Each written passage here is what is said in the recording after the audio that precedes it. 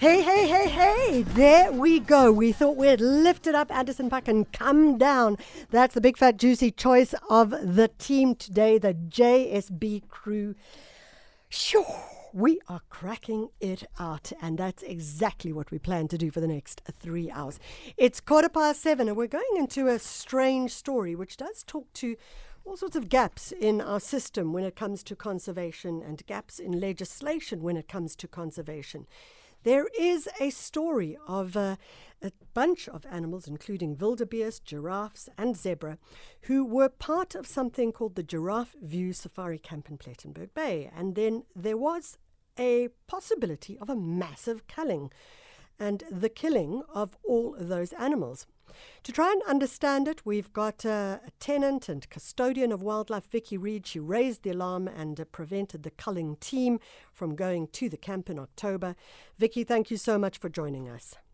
Good morning, Michelle. Thank you so much for the invitation. Tell the giraffe story.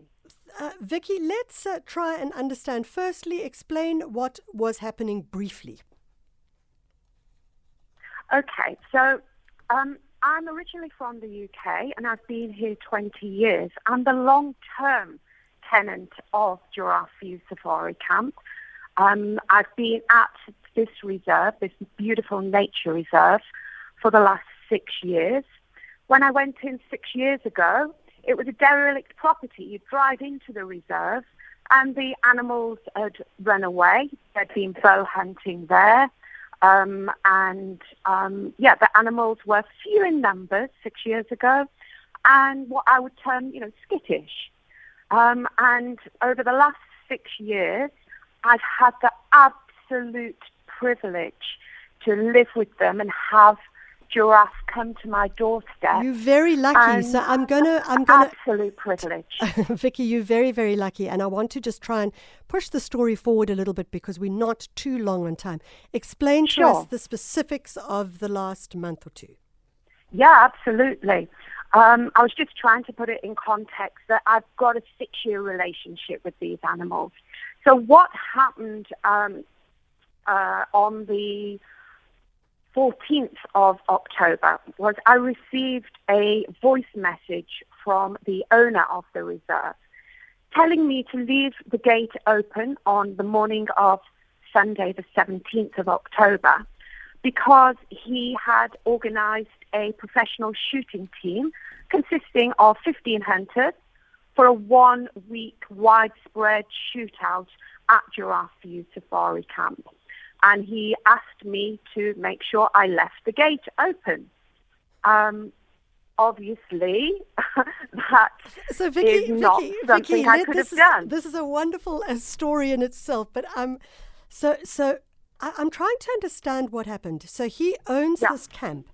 He does. I'm the long-term tenant, so I live with so. the animals, and he's the owner. Okay, so he is suggesting, so he then wanted people to come in and cull or hunt those animals. It wasn't a suggest, it was actually booked, and the hunters were actually on the road. So it wasn't a suggestion at all, it was happening. So Vicki, is this legal? So what is the legislation around this? Yeah, so as I'm getting further into this, the more I'm seeing the absolute loopholes in the legislation. It is legal in this country if you own a giraffe and it is adequately enclosed, as long as the shooter has a license, the correct license, you are allowed to shoot a giraffe and the other wildlife too. So as I've got into this, I wasn't aware of this going back at the beginning of October. I didn't know that just because you own a giraffe, you can shoot it in this country. And it's a shock to me, as to most people that hear this too. Okay, so it is his right to have them shot. I mean, I'm not saying I agree with it in any way, but basically legislation says that if you own the land and you bought the giraffe, because one is assuming that he would have had to buy the giraffe and the wildebeest and the zebra, then it is his right to have it shot. Absolutely. Okay, so very briefly, what did you do? So what I did was, at the point I heard the message, I was prepared to stop the hunters myself and literally alone stand in front of them and the giraffe. You know, I was not going to see a giraffe shot on my watch. Physically, the only way I thought I could do it, there's one entrance to the nature reserve, was to put my little car there and block the gate and not undo the lock on the gate. It got to the night before, and I thought, crikey, this is a big undertaking on your own. They're just going to pick you up and physically remove you. I put a plea out on my personal Facebook page saying, is there anybody local that's been here and knows the giraffe that will stand with me and block the gate? The hunting team will be arriving on Sunday the 17th between 10 and 11. So I put a plea out on Saturday night, and on Sunday morning there started to be some response on Facebook, and on Sunday morning locals started to come to the entrance. Vicki, we're going to run out of time. This is an epic that you're telling, and I think it's an important story because it does talk to citizen activity. We have to go to the break, and then when we come back from the break, I need you to try and simplify what happened. I don't need to know that it was Saturday night, Sunday night, Monday afternoon. Yeah, okay. I got you. But as I say, it's an important story with regards to citizen activity. We're going to go to the break, and when we come back, we need to close off because we have to get on to our SABC education. The Jet Set Breakfast with Michelle Constant. So here's the question we're putting to everyone is, did you know that when animals such as giraffe are classified as farm animals, they are then able to be culled? And of course, this raises questions about wild animals. I mean, you could be an owner of a reserve, and you could then have a rhino, for example, on your land. But because it's your land and it is then classified potentially as a farm animal, you then have the right to say, well, I'm going to take it out. So it seems to be a gap in the legislation. Nevertheless, on the line, we've got Vicki, Reid, who is explaining to us how there was a sudden shift. There were animals at the Giraffe View Safari Camp in Plettenberg Bay. They were going to be culled by the owner, and she managed to get them to something called Gondwana. Tell us a little bit about what took place there, Vicki.